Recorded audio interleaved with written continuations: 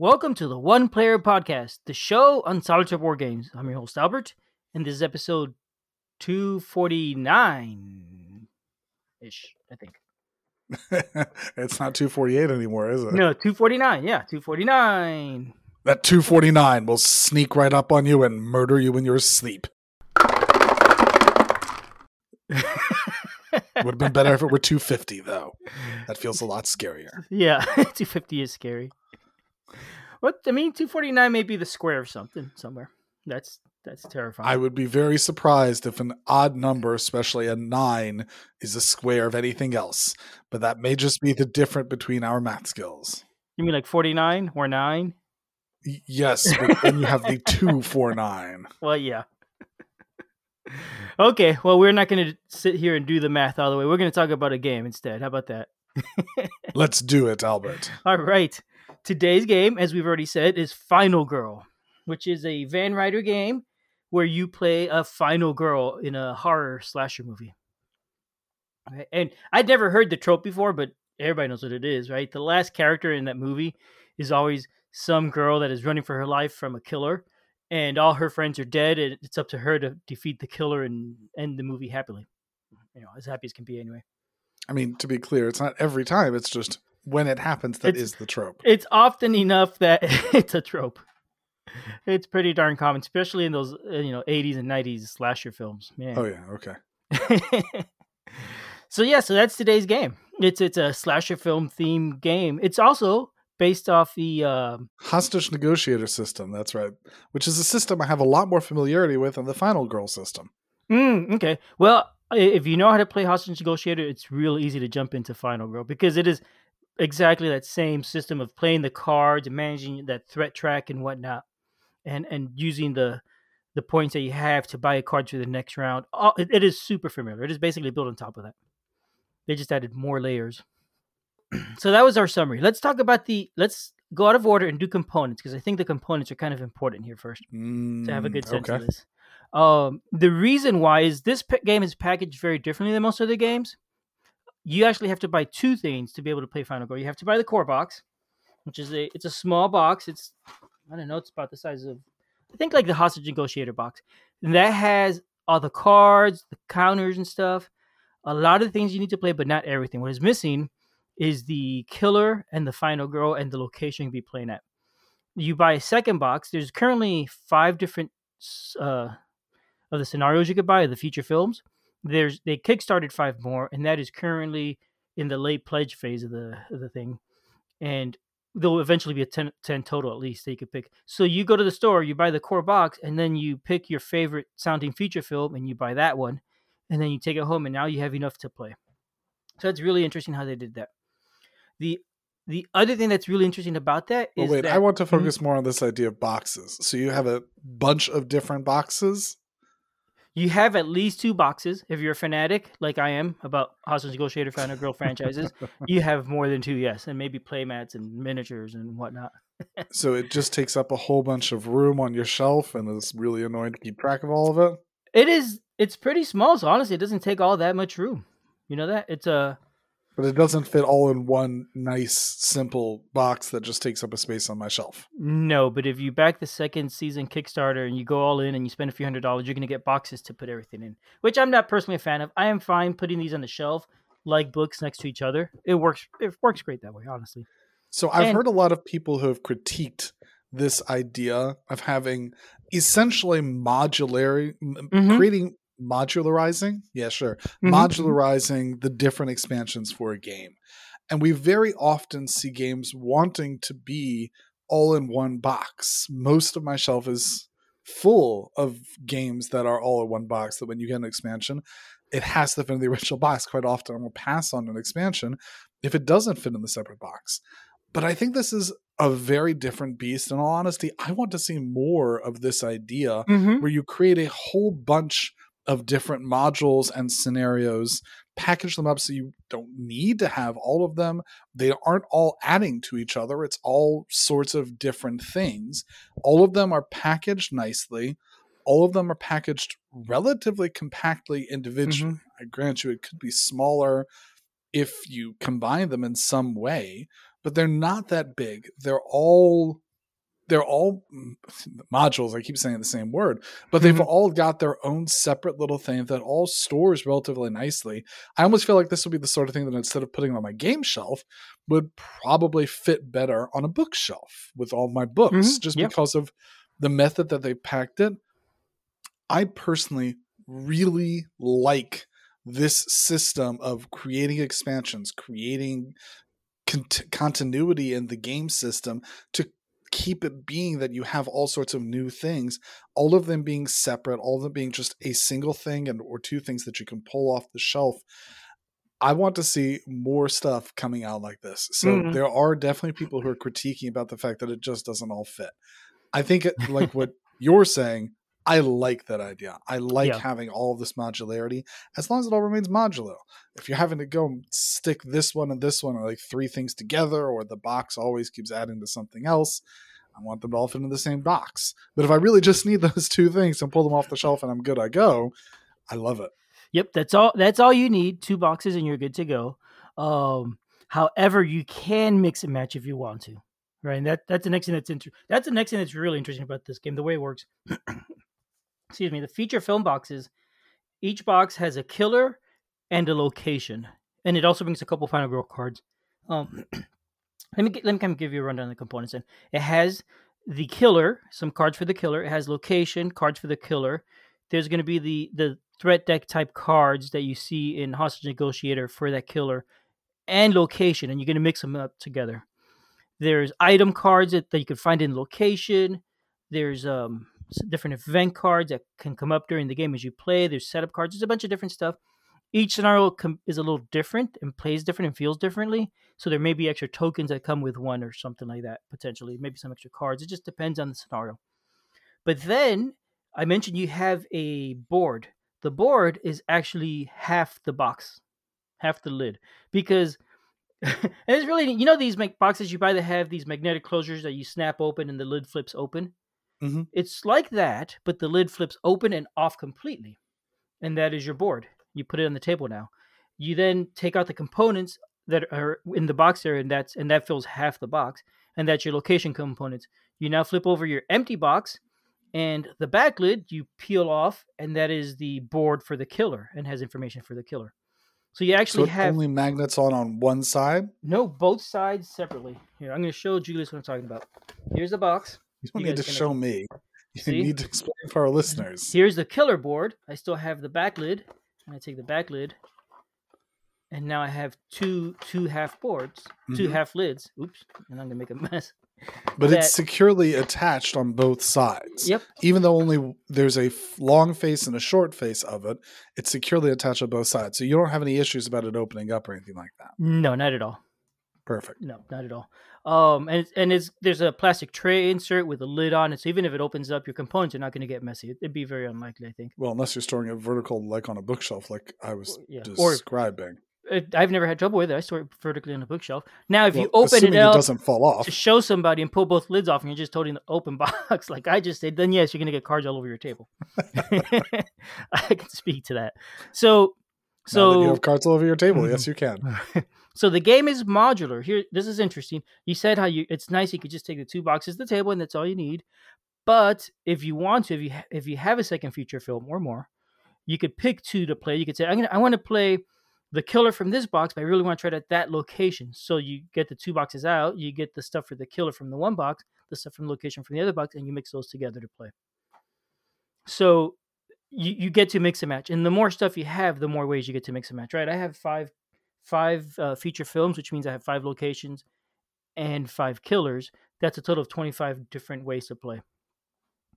Now then, all of these are heavily thematic, that they're drawing from various different movies.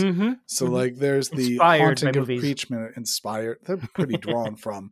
But like, for example, there's Creech Manor, which has this haunted house with the ghost roaming around it. Yes. If you're mixing and matching like you just discussed, for example, you're putting the ghost in the Carnival of Blood, does that not create some clash between the different themes? Like it suddenly seems weird and wrong. It kind of can, and that's okay. The theme, The theme is there, but I haven't had any concerns where I've mixed two themes and felt weird. Now with season 2 coming out, there's a space station one. Think Aliens the movie, but it's not Aliens the movie, of course. So you can have a spaceship and the Carnival of Horrors killer together, or the ghost from the Haunted Manor in a spaceship, or in Antarctica. Think The Thing. Yeah, so you can, especially with the second series coming out, get some more of the weirdness. But I haven't really found it that strange. I agree to disagree. Yeah, I mean, I don't know. I think it's very weird when there's such a tie between these that they are movies, which I will say they're not movies I'm a particular fan of. But these, like, I look at these and I see, yeah, there's a haunted house with a ghost in it. Or I see, yes, there's an aliens theme, or like there's the masked killer running around. But if we're a masked killer running around, like the guy with the pig mask running around a space station, I'm like, yeah, that is kind of strange. I like I said, yeah, mixing it can get weird. I haven't played the season 2 stuff, so I can't comment on it, and I'm sure the theme might be a little bit weird. I'm even only talking about the season 1 stuff. Right. It's still going to be a fun game, I think, if you can accept the weird theme. But okay. You're right though. I can't argue with you. You could definitely get some themes that seem odder than others. There's I also think any mixing and matching feels odd to me, but that's just my opinion. I suppose. Okay. I love the idea of mixing and matching. I think that just makes games better always. I really do. Games like Dominion, where you play and you pull out 10 different decks each time you play, so each game's going to be different. Dominion's very different because all of those work. They're the same idea. They're all towns. They're all buildings. They all work together. They can't be things that are built. You cannot have, like, the idea of having a ghost in space.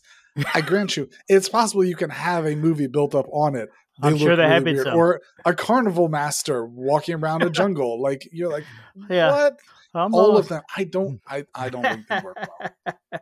Well, and so if that's the case, you may just want to get one box or two boxes and never deviate from there, and that's fine too. Well, no, because I want to get all of the things. Well, if I wanted them, I would get all the things. Yeah, and you can play them all. And you can play them on. I mean, you don't have to mix them, but you can. So, okay, so we talked about the modularity of the components. We didn't really get into much of the other components, right? There's cards, there's counters, there's dice. This is a dice game with lots of luck in it, which you can mitigate, but it's in there. And there's a variety of different tokens you're going to have. The most important things in this game, other than the 2 boxes for the location and the killer, is the deck of cards you have to play with. And I forget what they're called here. In Hostage Negotiator, they're conversation cards. These are the cards that you have available to play from your hand each turn. That set is pretty fixed. Some scenarios may bring 1 or 2 more, but generally speaking, it's always going to be the same sort of thing. You're going to play these cards to do different things, and based on the cards you play, they're going to roll dice. So this game brings a number of dice. I think 5 dice. It brings a bunch of meeples. A meeple to represent you, 2 meeples to represent the killer. 6 dice. Okay. There's meeple for the other victims, your friends that will all die, and tokens I mentioned. There's cards for the final girl. So each feature film brings 2 final girl characters. You're going to play the final girl. You get to pick which one you want to play with each time. So as you get more, you also have more different girls to pick from for the scenario. I found that mixing those don't at all seem to feel weird from my experience so far. They're kind of generic. It's just nice having another option of which one to pick, and they do feel differently when you play them. I think that's enough about the components. I don't think we need to get into more detail about them. Sure. There is one other thing worth mentioning, which is something called how do you pronounce vignette? I've been calling it vignette, but I haven't pronounced it wrong. I believe it's vignette. It's a little okay, vignette. So it's a little box, like a deck box, and it's a scenario. The first season one had one of the birds. Basically, it's sort of the theme of the birds, and you have the birds and the talent just attacking and going to other locations and filling up the boards, and every space starts to get full with birds, and they will attack people at their locations and whatnot. If you play with that, you don't have a killer. You have instead the flock of birds. There's no main killer, and you have a location you play at. Speaking of breaking the theme, the first time I played it, I did the birds are in the haunted mansion, just wandering around inside the house. I roll my eyes at you. Yeah, I saw. Mechanically, it worked just fine. The theme, yeah, Oh was a little God, you're odd, killing me. but the birds got into the house through the chimney or something, and now they're spreading throughout the house. I didn't worry about the theme too much. I was able to make it work in my head. Sure. So there we go. There's the components, which is a lot, and not all that much. Next up is the rules. Have you gone through the rules, Julius? Of course. Okay. Any thoughts? They're rules. They're Yeah, beautiful. I mean, if you are. prefer the art style, if you like the art style that's going through this, the rules describe it with a lot of clarity, with lots of call out images. I like how they're presented for it. It's a more, for the size of the boxes, I was not expecting a, 35 page rule book. Yeah. It has 35 pages and an index of 84 entries. So it's pretty thorough and pretty well documented. You could find the information you're looking for, which is nice. Agreed. It's very well designed, very well done. It's a well done rule book. It's just huge. Mm-hmm. It is. And I mean, that's in part because this game is more complicated than its predecessor, Hostage Negotiator. Hostage Negotiator, you had that threat track to worry about and playing cards to maintain your threat at the right level and rescue hostages and maybe get rid of the killer. This one also has the board to worry about, where you now are running around the board. So you're running around the board, potentially rescuing people. That's not your goal necessarily. And attacking the killer whenever you have a chance, trying to kill it. If it's a scenario where you kill the killer, which most are. So there is more to the game. It's more complex. There's more phases, I think, than the other game. But and to be clear, when I say that it's huge, I'm not saying that necessarily as a critique. The game deserves it. There's enough stuff going on that it deserves the full value of all of its rules to explain all of it. None of them are particularly complicated. It's not long enough that like you start. There are some rule books that are just so long that you start to forget other parts and you have to read multiple times to remember all the different parts. It's not like that, especially because the actual action phases and the summary of how you go through things is relatively clear, relatively concise, and I say relatively in comparison to the entire rule book. And it's got that handy index to be able to look up everything across all of its different pages. Yep. So I say it's large, but in this case, that's probably an advantage because it lets you understand all of it. Yep. I do have one critique of it though, which is I really, really wish it had a, if you've played Hostage Negotiator already, here's what you need to know kind of section. Because I went in saying, I know how to play this game. I played Hostage Negotiator plenty of times. So I started playing and I missed a few things that were pretty critical and left out things that I should have not left out. And the game was actually pretty easy from the beginning because of this. Because I assumed I knew. So then I had to go stop and I got to reread the whole entire rulebook more carefully and not gloss over stuff because I already know these things. So, I mean, as a person that's played Hostage Negotiator, that was a complaint I have about the rulebook. But if you start as a brand new game and you start reading it and treat it that way, you're fine. It also has, one thing I do like is it has a lot of sidebars and notes throughout the rule to point out stuff that you might miss otherwise and explain things in more detail and whatnot. It's just really well laid out. It really is. Theme, Julius. It tells you the theme. The theme, yeah. You're a final girl. You're fighting a killer. It's a horror movie. It's relatively creepy. I think the theme comes through really well. It's assuming you're not mixing and matching. Yeah, yeah. And I mean, and if you are mixing and matching, the theme of a carnival killer in a space station is coming across real clearly. That's what you're playing. But yeah. If you're not mixing and matching, your theme's gonna feel more believable. They're creep. Some of them are pretty creepy. The guy with the pig mask. It's called a German shame mask. Apparently, it's a real thing, and they would put the people as a punishment. Oh yeah. And then this guy apparently he went crazy and put this big metal mask on his head and goes around killing people. He's very not Friday the 13th. Yeah, no, he is very Friday the 13th kind of character. It's from something else, isn't it? I don't know anymore. I don't think so. This guy looks very unique, very iconic, and just downright creepy. Really creepy. I'm trying to remember what it's from. They're all definitely made up. There's no. Well, I mean, but it's a killer wearing a mask at a campground. It's Friday the 13th in Jason. That's what it is. But so the theme comes across pretty well. They're all creepy. Some more creepy than others. The one with the ghost, you don't have to try and kill the ghost. You have to rescue somebody instead and try and get them out alive. That's what it's from. Saw? I don't know. Saw. Oh, okay. That's AW. Let me look this up. Saw. Oh, that's a creepy looking guy. He's got a mask on too. Yeah, I mean, he wore a pig mask when he was abducting people. That's what it's from. Really? Yeah. Well, that's new to me. Okay, cool. But yeah, I could see that. Ah, the excuse me. What was I saying? Not all scenarios are necessarily super creepy. There's one in a jungle that's kind of it's pretty campy. You get you're a tourist visiting this island or something or some place, and there is a tour center and all that, and you're visiting these ancient groves that belong to some ancient, long forgotten gods. Apparently, the gods still live here and whatnot, and they get really annoyed when people come hang out in their sacred groves and desecrate the thing. And one of the things that happens a lot in this scenario is the victims will tend to congregate on these locations that they're supposed to stay out of, and they're really dumb. I mean, like the person starts some kid spray paints on a rock in the sacred grove or something like that is what the text says. So it's very campy, very very silly that these people are getting themselves in all sorts of trouble and kill themselves. In the meantime, you're trying to run around and deal with it. So for campy horror, I thought that one worked pretty well.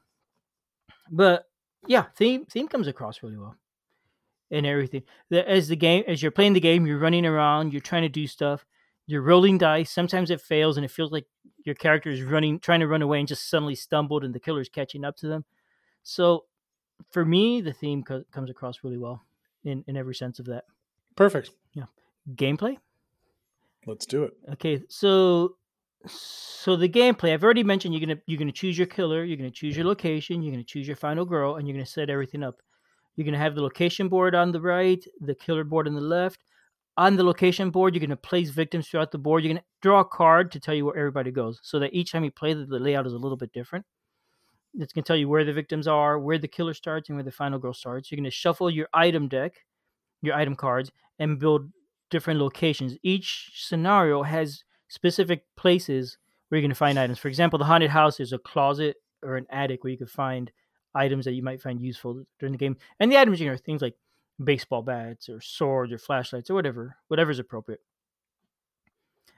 And you're going to set all these things up on the board.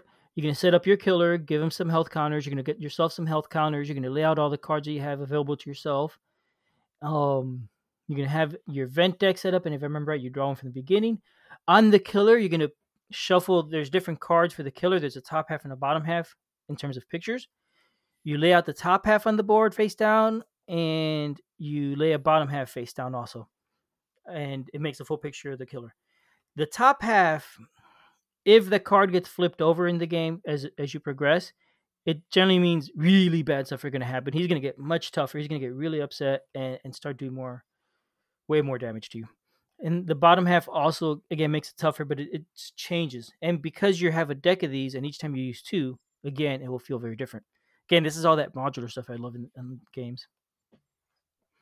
Once you're ready to play and you're on the board, generally speaking, the goal is to defeat the killer and attack him. It might be as easy as getting to where he's at and hitting him and not getting hit yourself too much. There's also victims. You want to rescue the victims. You don't want them to die. If the victims die, what happens is the killer has a current aggression level, and I may have the wrong term there. As people die, it gets higher, and the more aggressive he is, the more damage he's doing when he strikes. He's just getting pumped up with all his killing. So you kind of want to rescue the victims so that they doesn't raise that threat. Also, when you rescue a victim, on your character card, there's spaces to put the little victims. Depending on the character, there's different number of spaces, more or less. When you place it on one of the spaces, you choose which one you want, you'll get an immediate bonus. It might be some free moves or maybe an item or some health back. You get different stuff. So you're going to choose which space to put it on depending on what makes most sense at the moment. Once you have filled all the spaces on your character, you flip the final girl card over. She's getting pumped. She saved a bunch of people. Now she got some power that makes her even better and tougher. So you want to flip your card over, not the killer's cards. Ideally, that's what's going to happen. In fact, it may not work out that way. The game is gonna play in a scenario this way. You're gonna have a hand of cards. You're gonna play a card from your hand, and it's gonna say, let's say it's a moving card. You're gonna say, it's going to tell you to roll dice. You always start with 2 dice, generally. I'm not going to say always because it's so modular. It may depend on the scenario. But you're going to roll 2 dice, and you're looking for successes, which are 5 and 6. So it's a 2 and 3 chance of getting success. They're actually stars in this because it's custom dice.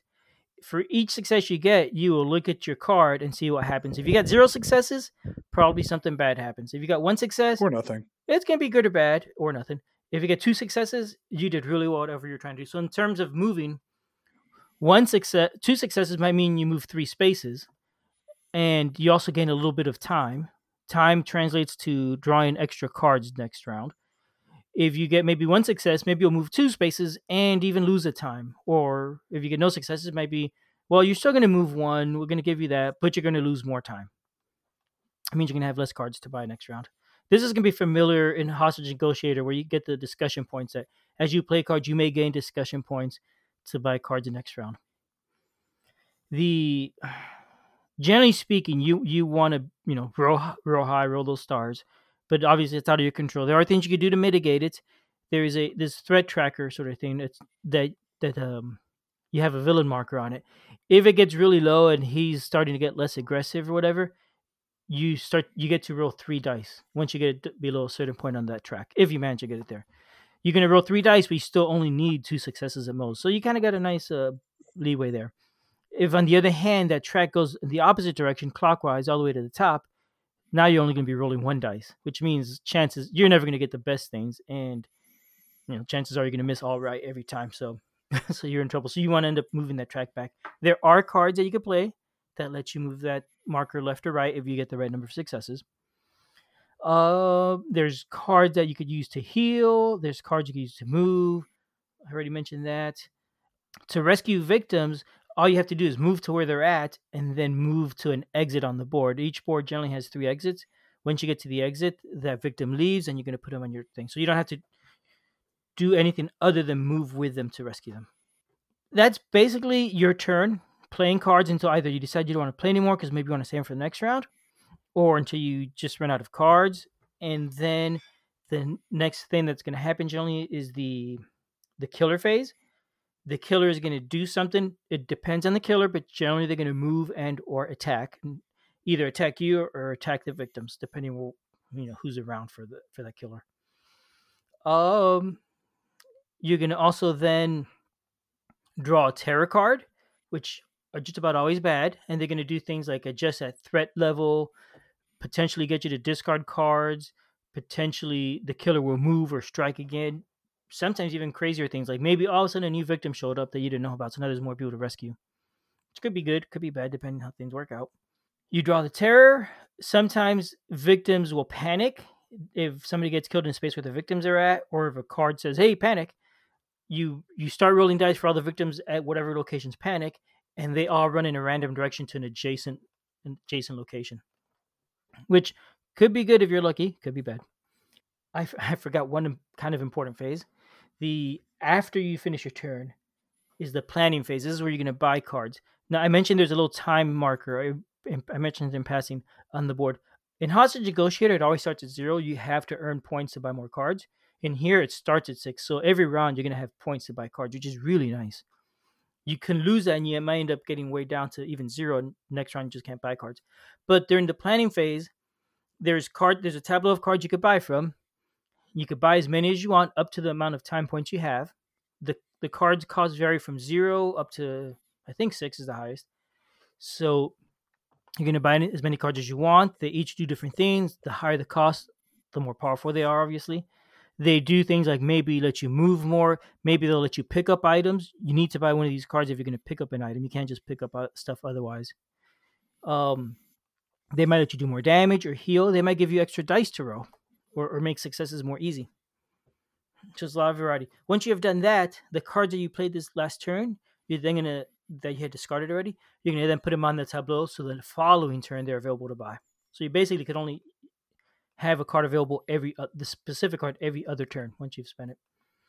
There is no hand limit, so if you only used a few of your cards and you bought a bunch more next round, including like say 6 of the free ones, you could have a hand of 10 or 12 cards theoretically. I think that'd be pretty darn hard to do.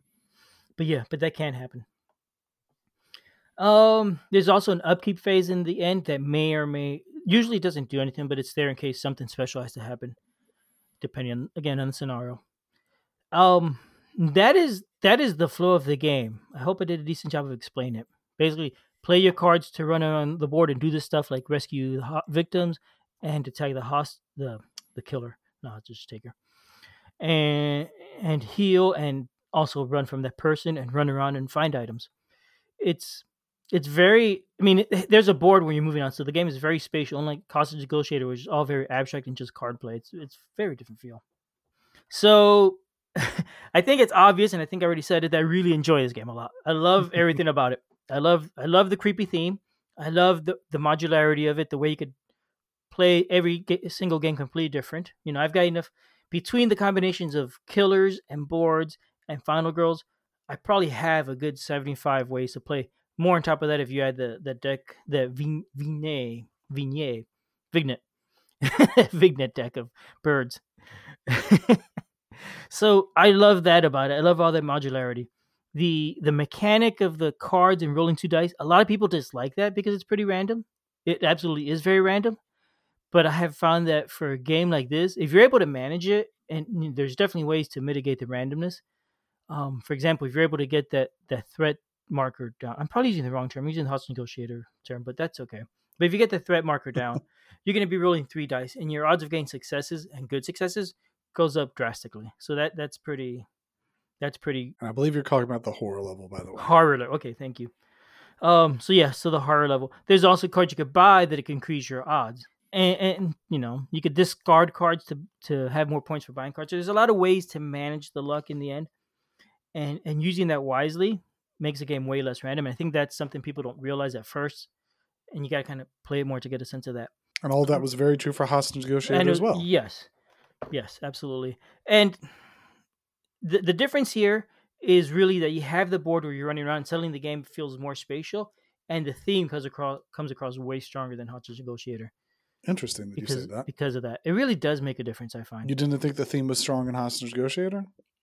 I think it was fine in there. I mean, you have these little conversation cards, and you play the card, and the card says, "Now, hang on a second. Let's think about this or whatever flavor text is in there." And as I'm playing, Right. I'm having those conversations sometimes out louder in my head, Right. just because it's fun and the theme comes across strongly. I think some people found it too abstract and random to take it seriously. Is what I was saying. I Here, never felt that way about Hostage No? Negotiator. I always thought the theme came through just as strong in Hostage Negotiator, okay. especially because, like you, when I played that card, I would say it. I would be talking Yeah. through what was occurring. So I don't know. I felt like it had just as strong a theme in Yeah. Hostage Negotiator as here. Okay. I think if anything, the theme is perhaps a little bit stronger in this one, but that maybe is just because it's based in something that's more iconic, which are these classic horror movies. Mm-hmm. So I think that still maintains a very strong theme. Yes, absolutely. And the last time I was playing, my character, she was running around and she just had to, in this scenario, I think, save a victim. She didn't even have to get the killer, I think. And she was running and she's gonna make it for the exit, and the killer was right after her. And then I rode poorly, and I felt, oh my gosh, I just tripped, and the killer got to me and took a couple hits on me, and I'm about to die. And my last card, I have to roll 2 successes to get off this board, or I'm gonna get killed for sure. And it's really stressful. If I roll 2 successes, I'll move 3 and I exit and I win the game. And so I'm rolling my dice, and it's a super tense moment. I roll and I succeed, and wow, it ended just like a movie, with me getting away at the last moment and dramatic music playing in the background and whatnot. So I found it super fun because it's super thematic. In terms of my thoughts on the game, I remember when I was first pitched this game that it's Hostage Negotiator, except now there's a board. Mm-hmm. And I know that for me, I had a bunch of Hostage Negotiator. I had a number of expansions for it. And I kind of just got done with the system. I've played out the system, and the idea of, hey, it's got a board wasn't enough to entice me back into it. I felt like I had played it enough that I just didn't feel like playing it anymore. The addition of the Final Girl, I think that, substantively, I think it's a better version of the system. I like the components. I mentioned that I really adore the idea of that modularity of it on the shelf. I think it is a better system. I think it is a better version of Hostage Negotiator than Hostage Negotiator. I just don't think it added enough to Hostage Negotiator to tempt me back into it. I'm fine having played out and played through, it was like 3 or 4 expansions of Hostage Negotiator. I'm fine being done with it. It just doesn't have enough to bring me back to it, so I haven't. Okay, and that's fair. I don't know. I like it a lot. I'm very happy to play it. I've always liked this system. I should say though, I was one of the first playtesters for Hostage Negotiator, so I feel strong tie to that game. Maybe it influences me a lot. Full disclosure sort of thing there. Probably a good thing to say. Yeah. I should have mentioned at the front, not the back, huh? But well, there you go. I hope you listened all the way through to this. But yeah, I mean, I've really enjoyed the game. I have fun playing it. The theme works out pretty well. There's a lot to get. If you want to be a completionist and spend a lot of money, you definitely have the opportunity to spend a whole lot of money on this one. But you don't have to at all. You could just buy the core box in one expansion and play it, and if you like it, get something else later, right? Get more or not, and not find out. Speaking Albert of won't tell on you if you don't. The all-in thing, there's currently a late pledge. I think it's going through the end of April. You'll still have a chance to get it for however much you want, whether it's just enough to play or the whole thing. The whole thing is like $300 something, I think. So it's quite expensive. And if you're in Europe, I understand shipping's just outrageously expensive right now, unfortunately. Not much that can be done about that. But I mean, you're going to get all the scenarios. You're going to get play mats galore that you may or may not need. You're going to get boxes. You're going to get miniatures. I will say, I have the miniatures because that first season I got everything. I haven't used the miniatures. I haven't opened them. I don't feel inclined to use them. It's a neat idea, but I'm happy playing with the little meeples, and that works for me. If I start opening the miniatures up and deal with that, then it's just something else to try and manage and store and whatnot. So I've just left it out. I use the game mats because the game mats are printed to lay out all the stuff on it, which is really nice. So it helps me organize the cards and the boards, and I do find that actually kind of useful. But yeah, I mean, that's Hostage Negotiator. We've said a lot about it. Sounds good. I definitely enjoy it. It's a game for me. If you like card, if you like Hostage Negotiator, if you like dice, it'll work. All right, Albert. Well, thank you for presenting that all to us. And with that, I think we're going to say good night. Good night.